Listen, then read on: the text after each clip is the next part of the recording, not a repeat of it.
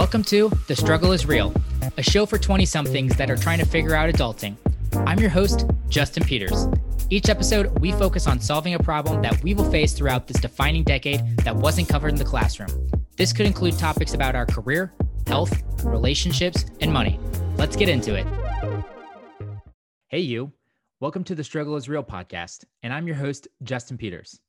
I'm assuming the job you have now isn't the position you want forever. Most of us hope that as we learn new skills and take on more responsibility, we will get the opportunity to move up within our company. But why do some people seem to get the opportunity for promotions while others find themselves in the same role for years and years? Well, my guest today is going to talk about that. He believes that it all starts with doing the little things right, like being dependable. We'll also get into managing employees that are older than you and how to find a company that you can grow with. I'm excited for you to meet Mason Burchette, who started out as a technician at Best Buy Metals making $11.50 an hour, and now, 7 years later, is their director of marketing and development. Seeing his fast growth in such a short period of time, many of his friends and family started asking him for advice. Through that, he ended up writing his first book, How to Make Sure You Never Get Promoted, an antithetical guide to succeeding in your career. He also regularly shares his insight as a Forbes contributor and is the co-host of the Crush It podcast. Oh, and he's married with 2 kids. This guy blows me away. So let's get into it. I hope you enjoyed my conversation today with the satirical author, 26-year-old director, cancer survivor, Mason Burchette. Mason, my man, what's going on? Man, we are just hanging out, loving life. I know. Thanks for the reschedule too. I know it's been a crazy week for me. This has been I know this has got to be the highlight of my week. I've been super excited about bringing you on the podcast, having a conversation with you ever since you and I got connected like 3 or 4 months ago. So I'd like to kick things off actually with why have you never been happier to have a bad haircut? Dude, so that's a whole story, man. Yeah, last year I got, I never went to the doctor, right? I'm like the guy that's not been to the doctor since he's 4 years old or whatever. And just had some like weird off the wall health issues going on randomly. So I'm like, let's go to the doctor. Let's check it out. And go to the doctor. And he's like, I'm going to send you to a urologist. I was like, okay, cool, great. You know, that's never a good sign. So we go to the specialist like 2 days later, and he's like, yeah, you have cancer, man. And so, yeah, it's just like, you always hear the stories of people getting diagnosed with cancer, and it's like these really sentimental, touching, like, I'm so sorry, sir. He was just like, yep, that's definitely cancer. And I was like, okay, so here we are. And that kicked it off, man. So I had surgery like 3 days later, started chemo not long after that, lost all my hair. And it took what felt like forever for my hair to come back. And it like grew weird. So like the sides of my hair were super long, the top was super short. So I had to go get it cut. And so it looked terrible. And that's why I was never happier to have a bad haircut. That's amazing. And what I actually host another show that's all about cancer survivorship. And I've never once had an introduction or a doctor lay out cancer like that. But I'm assuming it wasn't all laughs there. What was your initial feeling whenever you heard the word cancer? I don't know, man. It was kind of like you went Deep Space Nine for a second, because I suspected something because I had already been to an ultrasound prior to this, right? And me being the nosy guy that I am, I was like, hey, I paid for this ultrasound. I want the ultrasound report. So they gave me the ultrasound report, and it said malignancy by exclusion, which means we don't know what this is, so it must be malignant, right? And so I was like, oh man, I probably got cancer or something crazy. And so the next day, the urologist was like, yep, definitely cancer. And so I was like, okay, confirmed what I was thinking. So I had already kind of mentally prepared myself for the C word, right? Right out of the gate, I was just like, crap, now I got to tell my wife and my mom that I've got cancer, and they're going to freak out. And I wish they did. And it was good. And, but it was really the days after that. I mean, there was definitely some days after work where I just like sat in my car and was like, holy crap, I've got cancer, like I've got cancer right now. So it was pretty surreal. And there's probably a lot of that I still have it unpackaged in my mind and probably never will. Mm. Yeah. Did you ever feel like it was life threatening, or was there always reassurance that, chemo Yeah. would take care of this and this was just going to be a stage? So there was testicular cancer, which is super fun for any guy to consider, right? And the thing about that, which is why the diagnosis was so blunt, is you can't biopsy, you can't poke it around, you can't prod it, because the nature of testicular cancer is it spreads rapidly if you start poking at it. So it's pretty much all it ever is when there's certain signs there. And so all they can do is just rip the whole thing out, man. They cut right into your stomach, rip the whole thing out. It's gruesome, but pull that out of there. And so there is with testicular cancer, it gets into your blood and it'll either land in your lymph nodes or it'll land in your lungs. So post surgery, you have to recover from surgery, and they analyze the tumor, and then you have to go for CT scans, chest x-rays to see if it's in your lungs, right? And so there's a period there's a window where you're scared. Is it in my lungs, right? Did it metastasize anywhere else? And that can open up, if it is, that can open up a whole different scenario where how far is it in your lungs? Lung cancer is a lot harder to treat than just if it's isolated, And so luckily mine was not, it was not in the lungs that they could tell, had not spread to the lymph nodes. But, there was a good 2-3 weeks there where we didn't really know. And so you're just running through all those scenarios in your head, wondering whether or not you are going to die or whether you're going to live. And so you definitely have some soul searching there, man. And with a wife and 2 young kids too. It's like, can I go to get my life insurance in order, make sure all my stuff's buttoned up here, because you never know. It was surreal. It was surreal. Was there any questions, realizations, action items that came out of that 2 or 3 week period whenever 100%. you started questioning things? 100%. Like I can remember even being in the doctor's office the day that I got diagnosed. One of the first thoughts that came into my head was a question I felt like I was asking myself. And this sounds super cliche, but I swear to God, this is how it happened in my head. I was like, have I done enough to be proud of at this point in my life? And it was like an easy no. I was like, heck no, like no way. I'm not, I have not done everything that I should have done yet. And that was a sobering moment, because then I started thinking, when this is over, if I pull through this, what am I going to change? What am I going to do if this happens again, if it comes back, that if I ask this question again, am I going to be able to say yes, right? Like, what am I going to change right when this is over to be able to say yes next time? Yeah. So what's on that short list now? Is there anything that has been bumped up, or do you feel like you're currently on the path? You just need more time? Well, you always need more time, right? Yeah. Especially if you feel like you're facing a scenario where you're not going to have any more. You always want more time.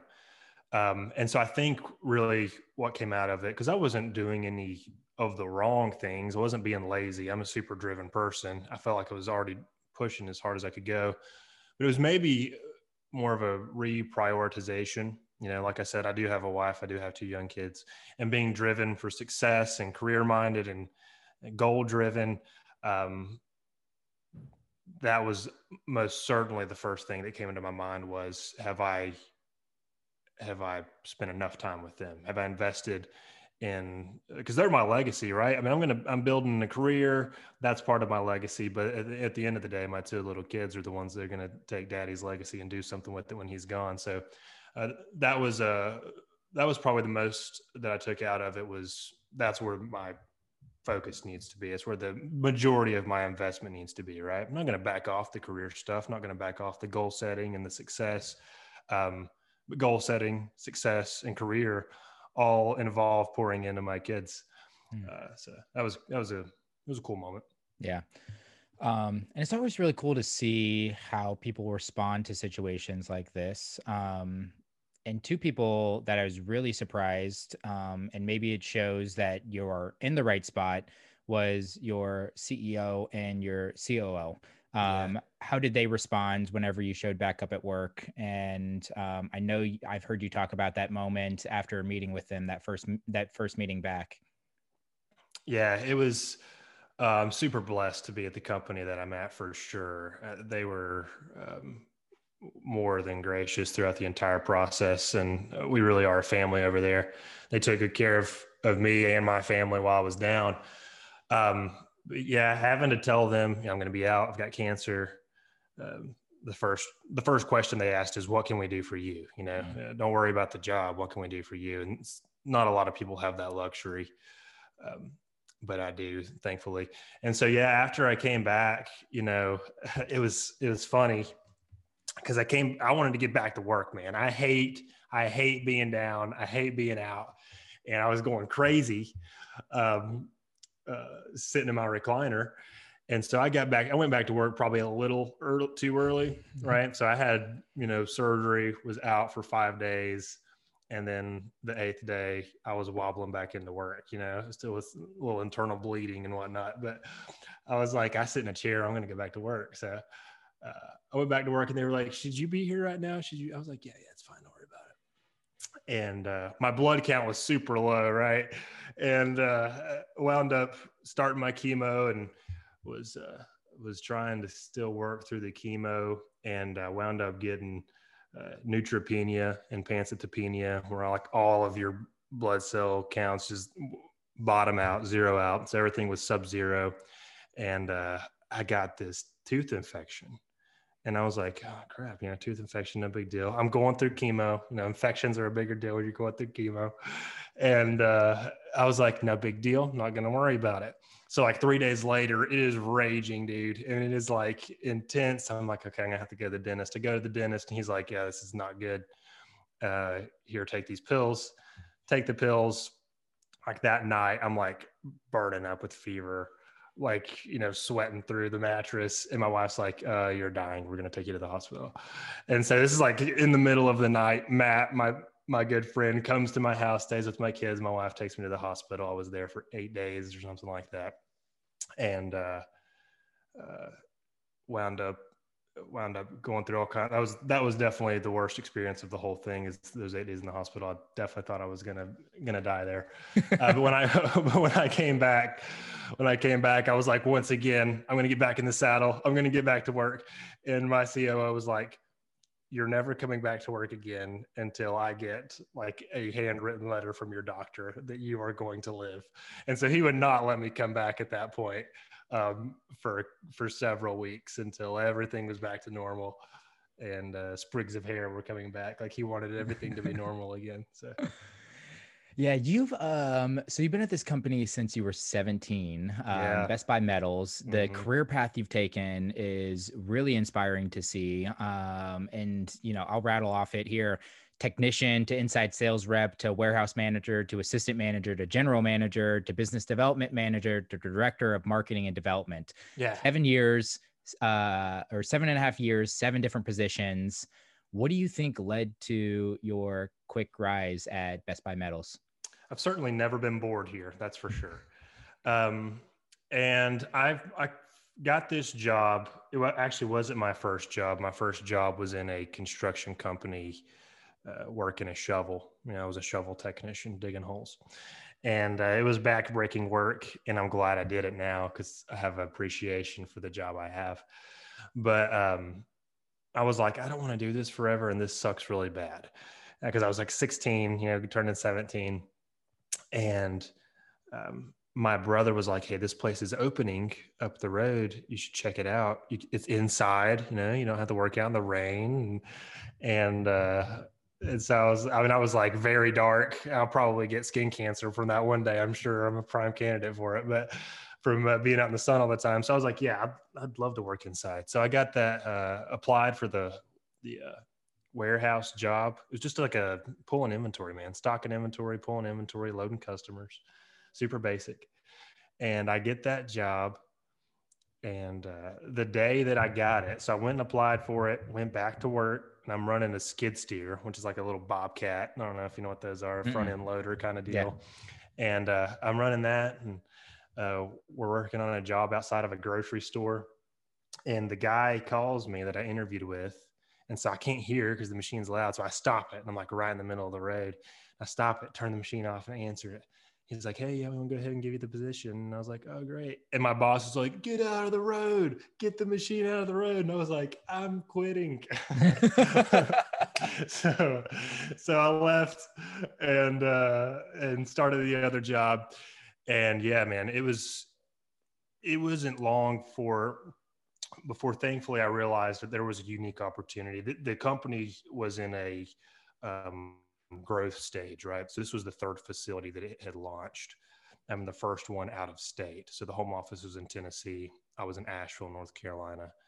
And I was like, okay, there's definitely an opportunity to move up. I didn't realize how much of an opportunity. I was thinking, get on the sales desk and do something. My dad was a salesman in the building materials industry. This was the building materials industry. It seemed like something I could do. And so I started working hard in the warehouse and dressing the right way. My peers are wearing cut up t-shirts and jeans with holes in them. So I'm wearing like nice jeans, wearing a polo, tucking my shirt in, just trying to do the little things right. And coming in early, staying late. I don't think I was ever late a day in my life there. It's just not the way I was raised. And it worked out. So he wound up giving me a shot. The general manager gave me a shot in inside sales. So I did some inside sales for a little bit and excelled at that. That facility grew to the point that we needed some leadership in the warehouse. I had already worked in the warehouse. I had been trained on some of those machines. And so they were like, hey, would you manage the warehouse? And so I was like, sure, yeah, I'll manage the warehouse. So I actually went back to the warehouse and became the warehouse manager. And I don't remember, that was probably year 2, 3. And we actually transitioned to general managers from that facility. And I kind of like interim assistant manager of the facility while the general manager was cutting out of there. And that store had done really well, and the owner decided he wanted to expand again and open another facility in Greenville, South Carolina. And that store had been profitable already. And if I pat myself on the back, I think I had run the warehouse pretty well and had a good reputation as a young guy that was catching on. And so surprisingly enough, the owner came to me and approached me because I was looking at buying a house. I was dating my wife now. She was my girlfriend then. And I was like, I'm thinking about proposing, buying a house, settling down, having a couple kids, blah, blah, blah. And he caught wind of it and he called me and he's like, hey, maybe don't buy that house yet. And like, that's all I said because he's super cryptic. And I'm like, okay, whatever. You'll see. And so I keep plugging away, and he comes down, and he's like, I'm buying a facility in Greenville, South Carolina, and I'd like you to consider going down there and opening it and being the general manager. I think I'm like 21, about to turn 22 at this point. And so I'm like, okay, yeah, let me think about it. And inside I'm like, duh, I'm definitely doing this. And so we do it. He buys it. We go down there, scope it out. We renovate the whole thing. I started up, and that was definitely the trial of my life. Moving my family, young family, because I wound up getting married. And because that process took a little bit of time, wound up getting married and didn't waste any time getting pregnant with our daughter. And so we moved down there, and me, her, and our little kid, and started that facility. 22-year-old. I'm hiring guys that are twice my age, and trying to build a team around me and earn their respect as a young buck. I mean, because I still look like a kid. You can imagine when I'm almost 27 now. I was 22 then. I looked like a bag boy at the grocery store, and I'm hiring these guys, giving them opportunities. And so that was the trial of my life, man. I was down in Greenville for 2 years running that facility. We built that place up and decided to open another one again in Charlotte. And he moved me over to Charlotte for 3 months to start that facility. And my assistant manager there in Greenville took over. And I was like, well, I either don't have a job anymore or we're going to have another opportunity. And they approached me to move to the corporate office here in Cleveland, Tennessee, take over marketing and development. So that's the condensed version of that story. No, thanks. Thanks for sharing that. You mentioned having to hire and manage people that were twice your age. Yeah.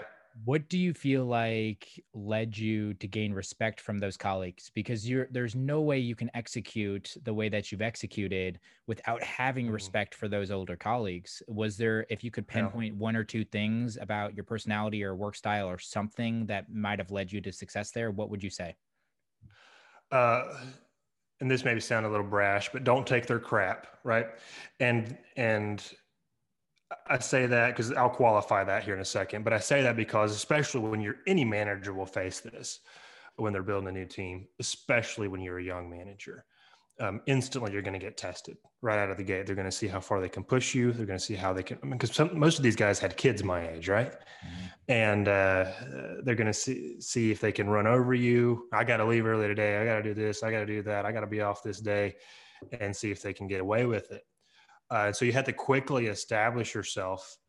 And because we've seen this with other young managers that weren't able to do it, you have to quickly establish yourself in those first several weeks, first several months, or you're going to set a precedent that you're a pushover, right? And they'll never respect you, and the store will never be a success. So I had to quickly, which was hard for me because I'm definitely an introvert at heart, but I had to establish myself as somebody that wasn't going to get run over. Um, and you also have to have a mindset that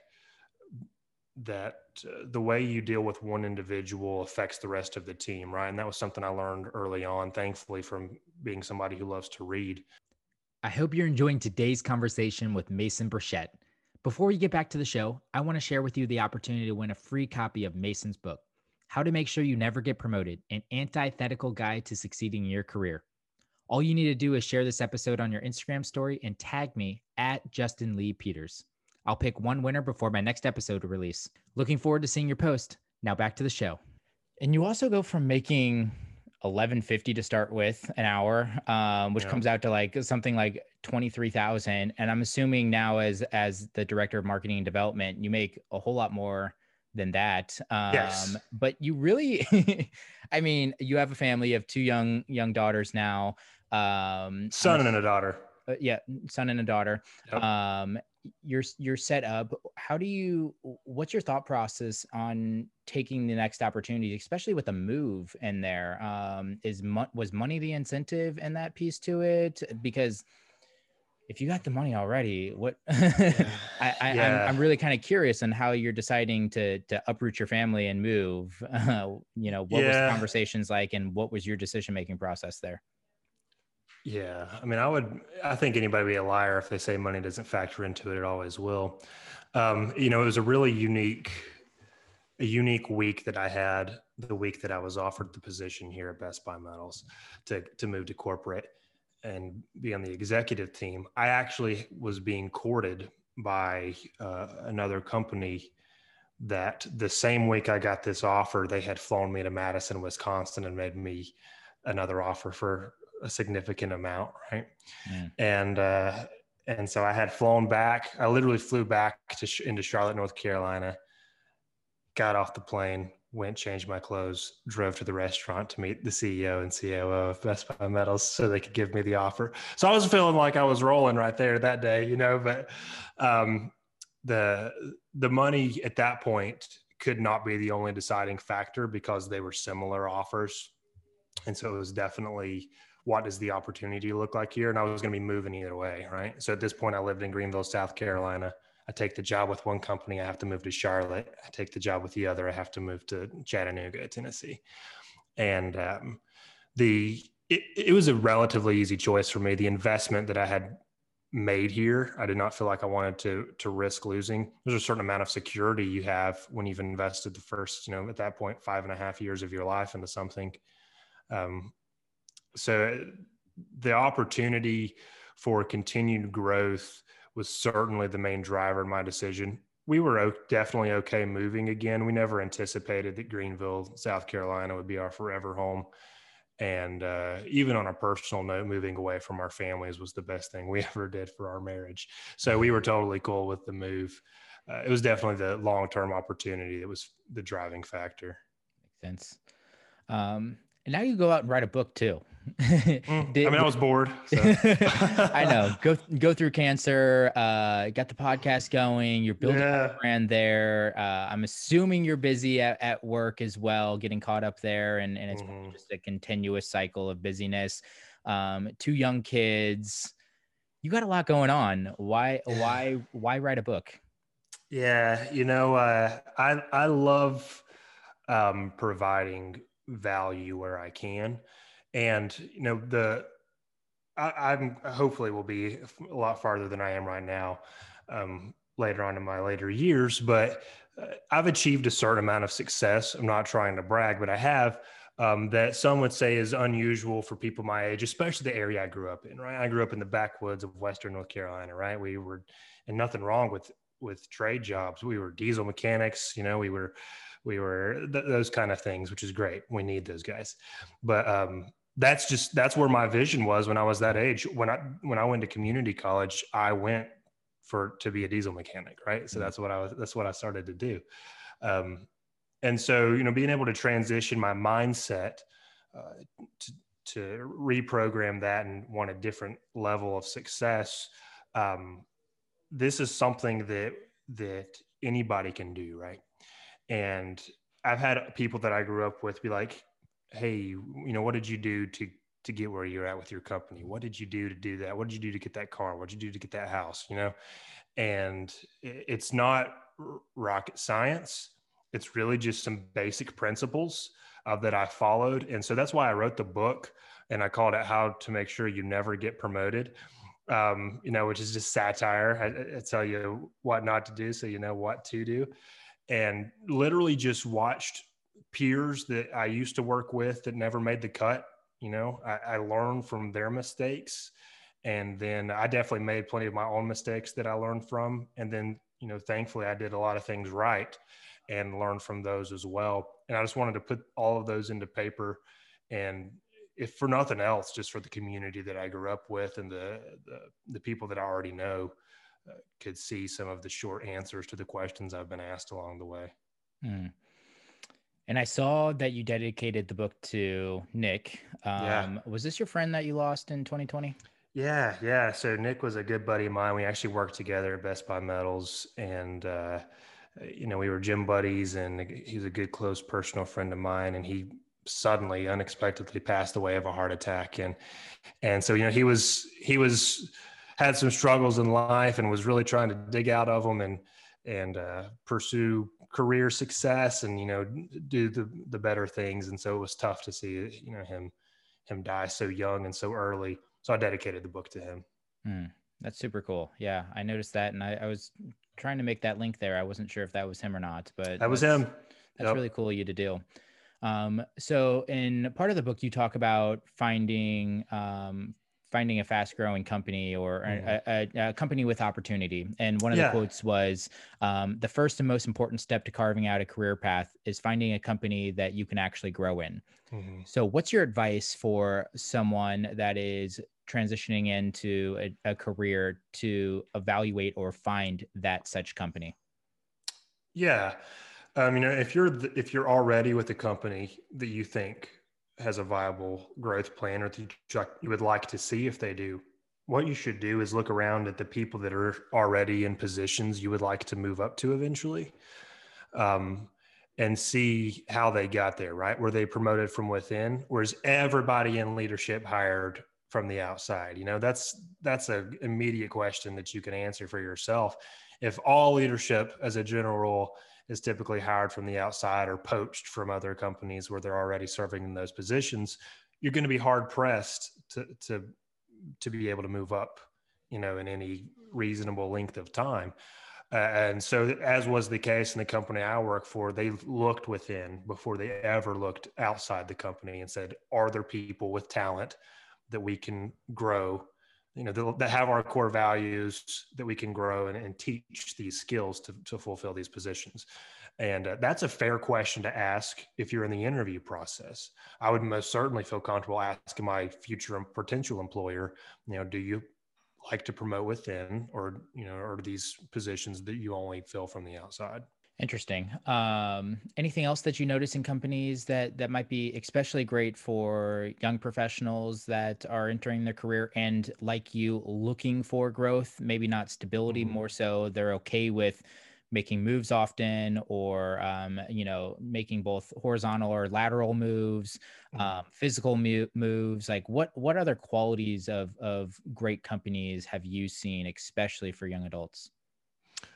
Culture, by far, culture. You got to the first and most important thing you need to look at is the culture of the company. And this is the mushy stuff that everybody's like, nah, culture, core values, blah, blah, blah. Yeah, I struggle here because I'm not entirely sure how to always give advice on how to vet out culture, Mhm. especially during the interview process. I mean, you Mhm. get to know the culture once you get into the company, and for your first 90 days, you can see how they make decisions, who makes decisions, where are the funnels at, what do they Mhm. value in the company, etc. But how could they potentially do that before being coming on board? Yeah. You got to remember when you're in the interview process, you're being interviewed for the job, but you're also interviewing the company, right? And so I recommend asking your employer if it's okay for you to talk to other members of the team. Hmm. And if they're like, oh, no, we don't really want to allow that, there's probably a good reason for it. But if this is a place that's proud of their culture and proud of their team spirit and proud of the teams that they're trying to build, they're going to be more than happy to plug you in with people that are existing on the team and let you pick their brain on their experiences there. Hmm.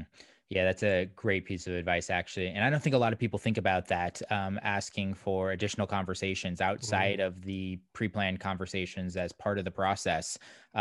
Just, regular Joe that you want to have a conversation with and get his, thoughts and feelings on it. And Yeah, talk to the receptionist when you walk in the building and learn her name and see how her day's been, and you'll get a good feel for how that company is being run. Everybody has bad days, but you're not going to find a manager or that's interviewing you that says this place sucks and everybody hates their job here, and you're going to hate it when you come here too. They're going to try to paint it in a light that is attractive, obviously, and so it can, you can be like, great, this is a great place to work. Take the job. 2 weeks later, everybody hates life and the culture sucks. So that's why I'm a huge proponent of trying to interview other members of the team yourself and have conversations with them so you can get a better idea of what the culture is really like. totally agree.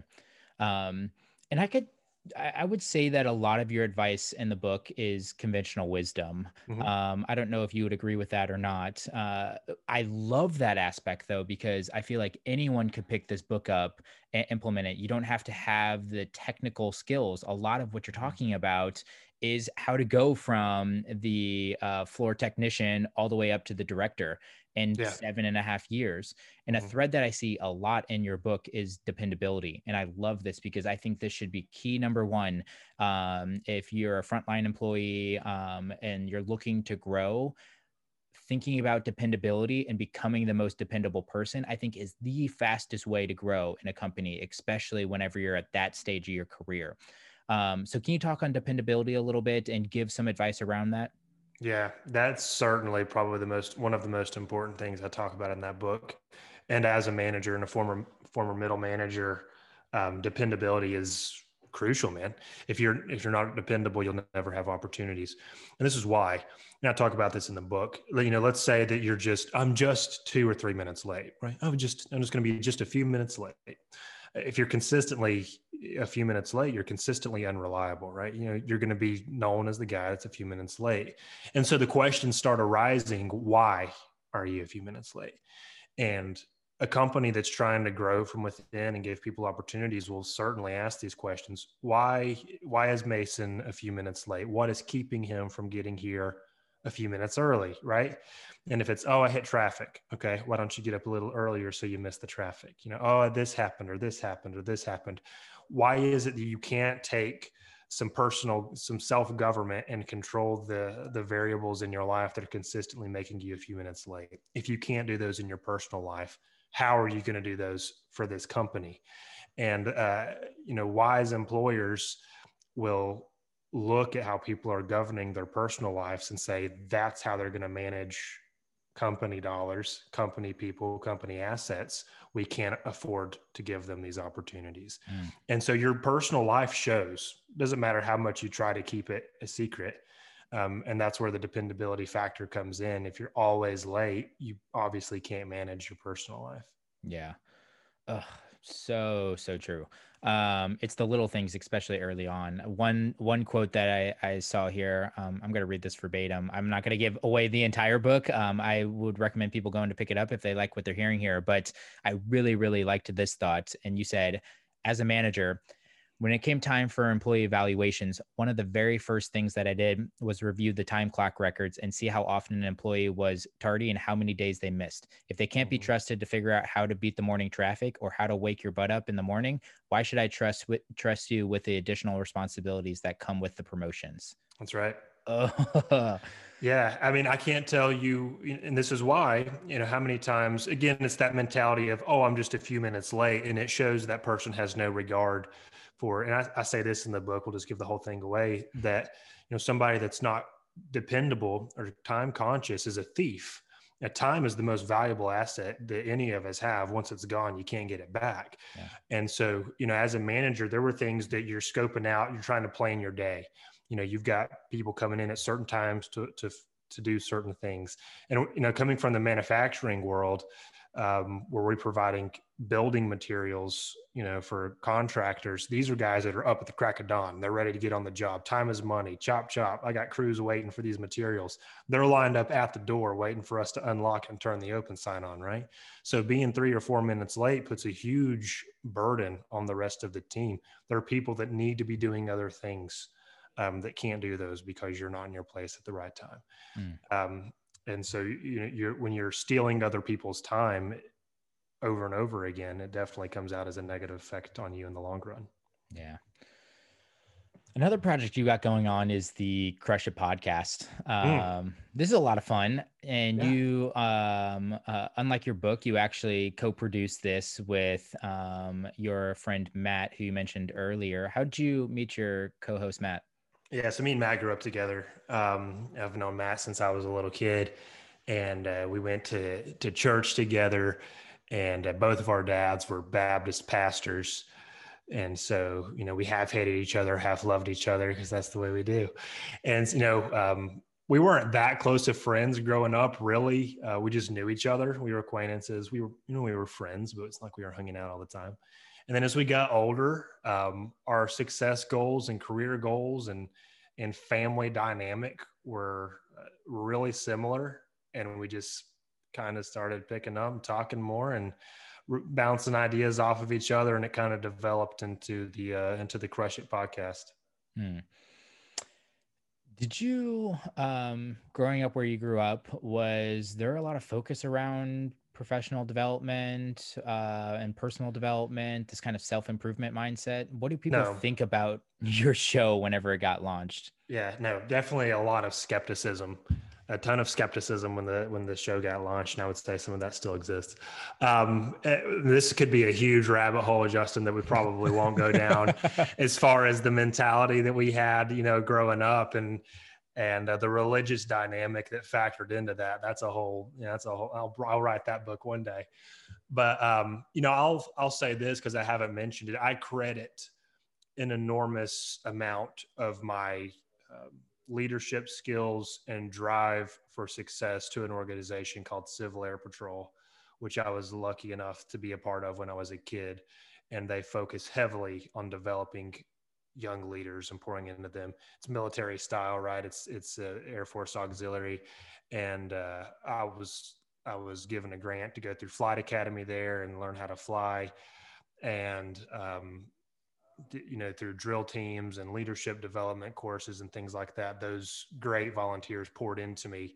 And so I definitely credit them with a huge part of my leadership development as a kid, and carried that into my adult life. But outside of that, no, there was not a lot of focus on career success and leadership development, personal development, in the environments that we grew up in.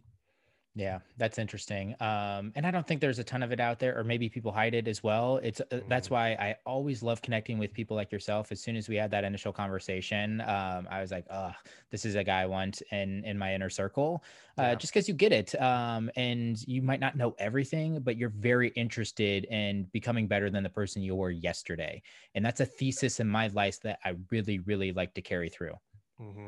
And I'm glad you said that because I definitely don't know everything, dude, and I learn every day. And I think if I had to self-evaluate, I would say one of the most valuable traits I have and that anybody could have, especially with the people I've talked to that echo this, is realizing you don't know everything and having the desire to learn everything.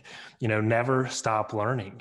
And I mean, reading freaking books, dude, is so valuable and people miss that. Yeah. And I'm like, you can buy all the same books that I bought and read these and learn the same information that I learned. Like this is not private interpretation. I didn't join a secret society that told me how to be a young, successful leader.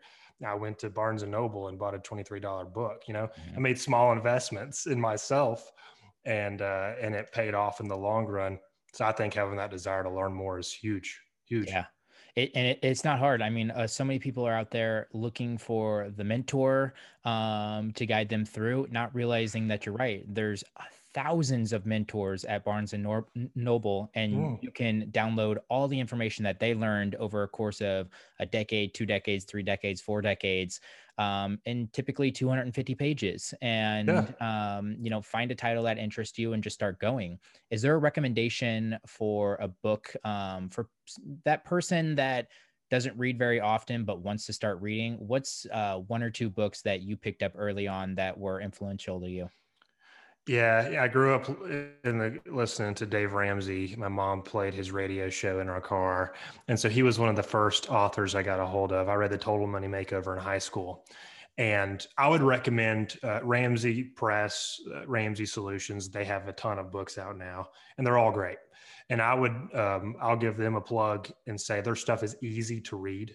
Mhm. It's dialed down. It's practical advice for the common man, and it helps you get into some more advanced leadership stuff and business strategy books and things of that nature. It flirts with a lot of those things in a practical way.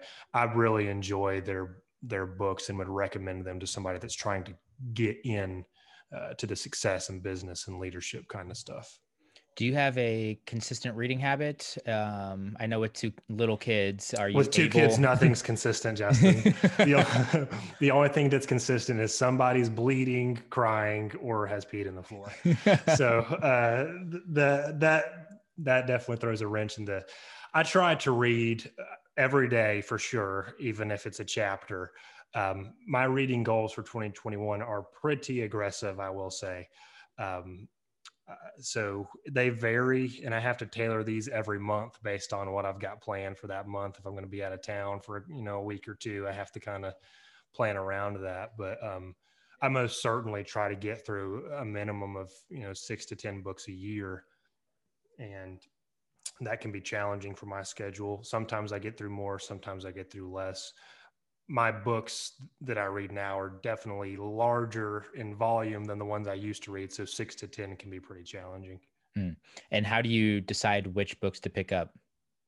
Um, if you looked at my nightstand, I just pick them all up. So this is what aggravates me about myself is I can't read one book, dude. I've got like 5 books on my Mhm. nightstand right now, and I'm reading all of them because I'm OCD like that.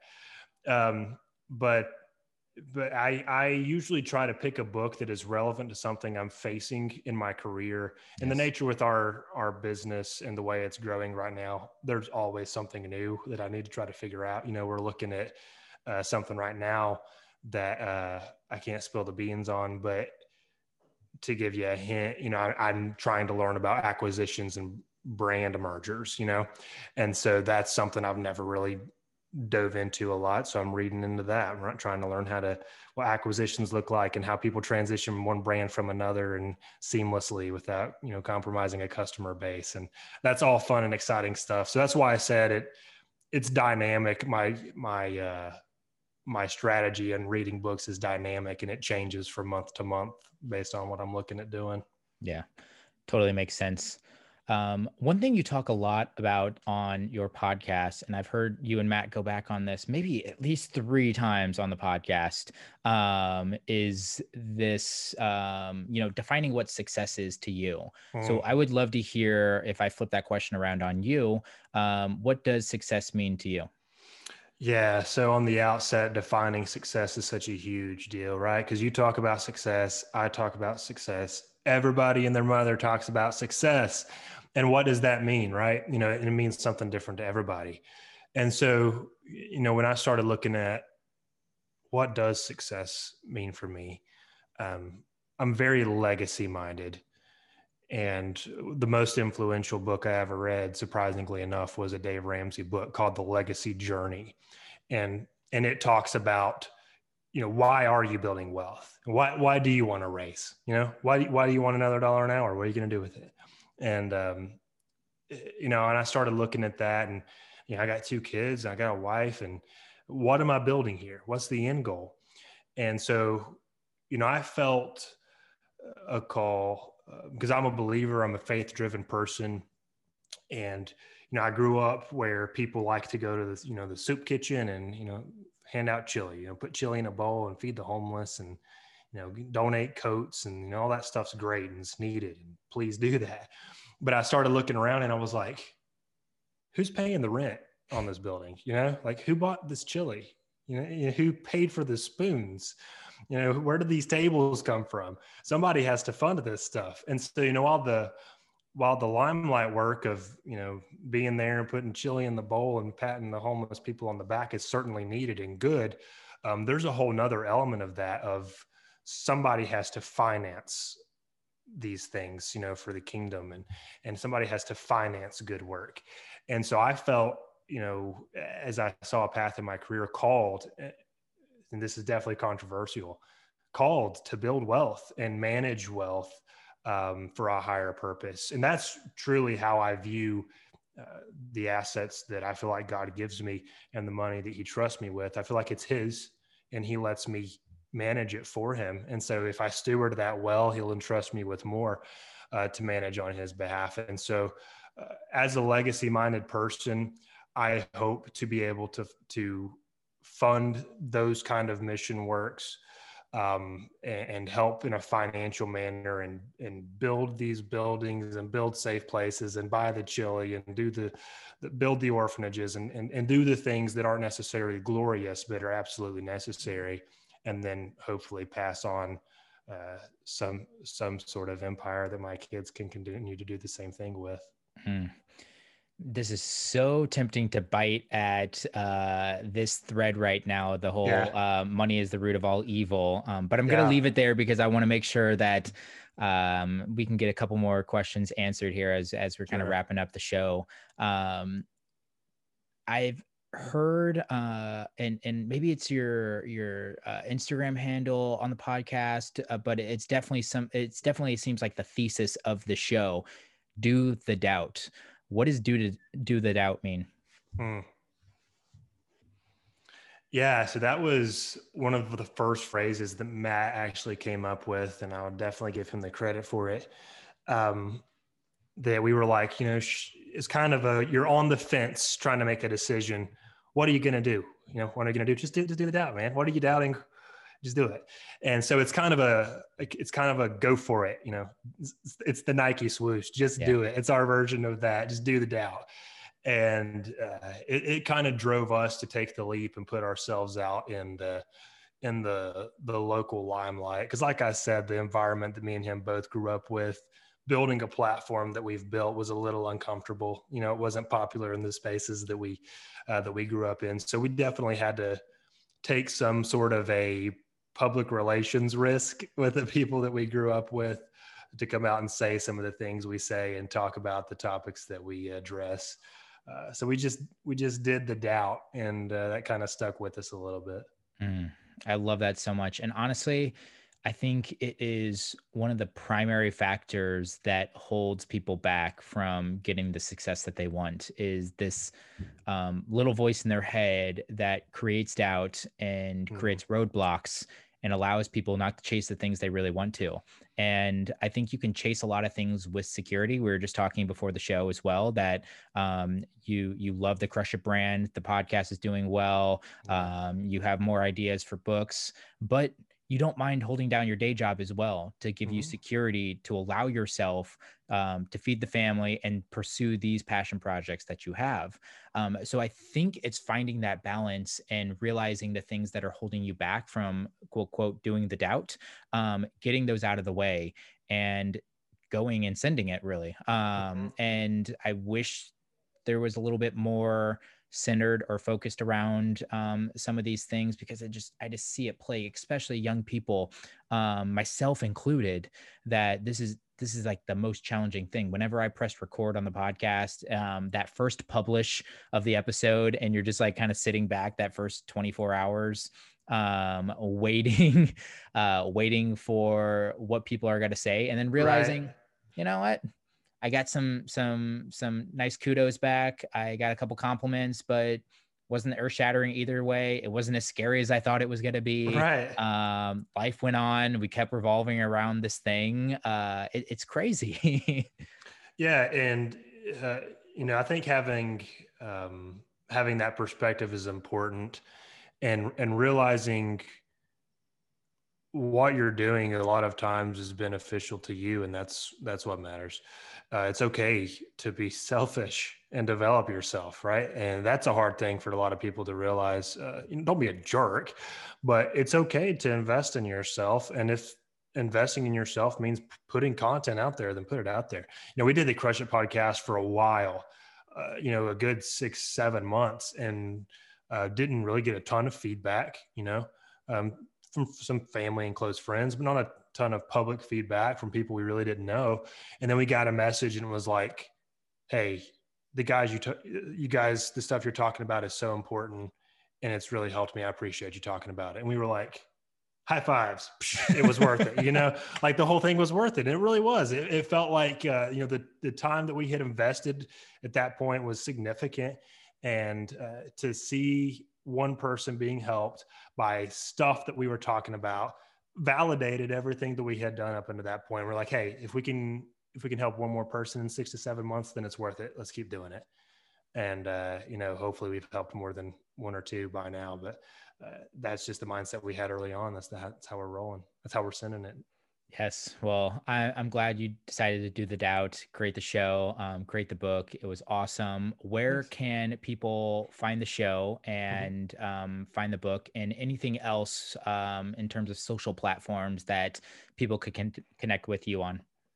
Yeah. So you can go to masonburchette.com, and it goes to my Solo, and Solo is like a link tree. And so I've got all my highlighted links, the book, the podcast, and a few other things you may or may not be interested in. My Forbes profile and all that stuff's on there. masonburchette.com will give you the short links to all that stuff. Cool. And with that, we're going to share your book with one of our, with one listener as well. So if you're interested in, getting Mason's book, just, screenshot this episode, tag us on Instagram. What's your Instagram, Mason? Burchette Mason. Burchette Mason, and mine is Justin Lee Peters. So tag the two of us. We'll select one person before my next episode release. So 2 weeks between episode release and the selection piece. So if you want Mason's book and you can't afford it for some reason, feel free to post and tag us, and we'll definitely put you in on that. We'll hook you up. Yeah. So final question that I have for you, if you had the opportunity to teach a 16-week class to a group of graduating seniors on a topic that typically isn't covered in the classroom, what would you teach and how would you teach it? Financial literacy. Let's go. And yeah, I would definitely teach financial literacy. And it would be so practical and have zero fluff that everybody would be like, this guy's telling me stuff I already know. And it's because I think financial literacy handicaps far more people than we realize, and keeps them from their biggest hopes and dreams. Getting your personal finances right is the biggest step into pretty much any goal that you want to hit. If you're broke all the time, you're never going to be able to do anything. Yeah. I love financial literacy so much. It's so important because I believe if that was taken under control, and I really do think it's not a long process to get it under control, that it could drastically change your life. What would be 1, 2, maybe 3 accomplishments that you would want those students to have completed before the end of the class? A couple of accomplishments before 16 weeks, I would say put $1,000 in the bank of cash that you're not going to touch. It's just going to sit there in case that you blow a tire. And then knock off a couple of small debts. Get a few short, quick wins, because there's a lot of emotional connection to money. And if you can get a few short wins and start seeing a snowball effect, it really helps drive your ability to pour more into your personal finances and get stuff buttoned up quicker. Yeah. Totally agree with that. Mason, we're going to have to bring you back on the show at some point in time to talk all things financial literacy. Anything else that I didn't ask you that you'd like to share? I would share that your podcast freaking rocks, dude. I want to thank you for investing in the content you're putting out. It provides a ton of value. And I'm definitely going to share more of your stuff out. I've listened to several of your episodes so far and love them. I love your style, and you're killing it, dude. And so congratulations on 1 year and the rebrand and everything else you got going on, man. Dude, Mason, that is super kind of you to say. I really appreciate it. Dude, ditto right back to you. I think I look at you as a peer. I often try to see what you're up to and gain inspiration from that. So I think we were going to have a long-term relationship between the two of us. So let your wife know that she might have some competition, but I am super impressed with you, everything you've done over your career. Hopefully people have gotten a glimpse of that through this conversation. We talked about your fast rise and some of the factors that led to your fast rise. We didn't directly speak on it, but your cancer journey and the positivity you brought around that and the mindset you brought in on your cancer journey is definitely something that I hope people were aware of and picked up about you. And so many great tidbits from your book. I love the dependability piece to it. I think if anybody goes out there and grabs your book as well, it's not a long read, but you're going to get a ton of great things that you can bring in to work on Monday and start implementing right away to become going from an average performer to a top performer. So thanks for creating the podcast. Thanks for writing the book. And of course, thanks for coming on the show, Mason. Thanks, man. I appreciate it. Hey, everybody. Thanks for listening. If you like this conversation today, be sure to subscribe so you'll be notified about new episodes. If you want to connect with me, send me a message on Instagram. I'm at Justin Lee Peters. You can find show notes with links to everything we discussed today at justinpeters.co. This episode was produced by Gabby Dymeke. I'm your host, Justin Peters. Thanks for tuning in.